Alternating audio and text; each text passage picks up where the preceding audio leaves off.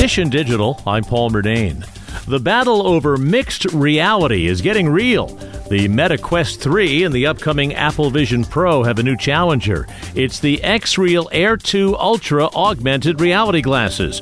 Tom's Guide global editor-in-chief Mark Spoonhour says it's their pick for best mixed reality glasses from CES. I got a chance to demo this device at CES, and I was impressed with a couple of things. One is that it has 3D cameras that are built in to map your surroundings, and they offer hand tracking, so you don't have to use controllers in order to interact with things like playing movies or pulling up a dashboard or interacting with multiple displays in front of you. So it's sort of like spatial computing, similar to what Apple is trying to do for the Apple Vision Pro, but at a much more affordable price. The Xreal Air 2 Ultra AR glasses are due out in March at a price of $700. Edition Digital, I'm Paul Murnane. And for more, click on podcasts at WCBS880.com.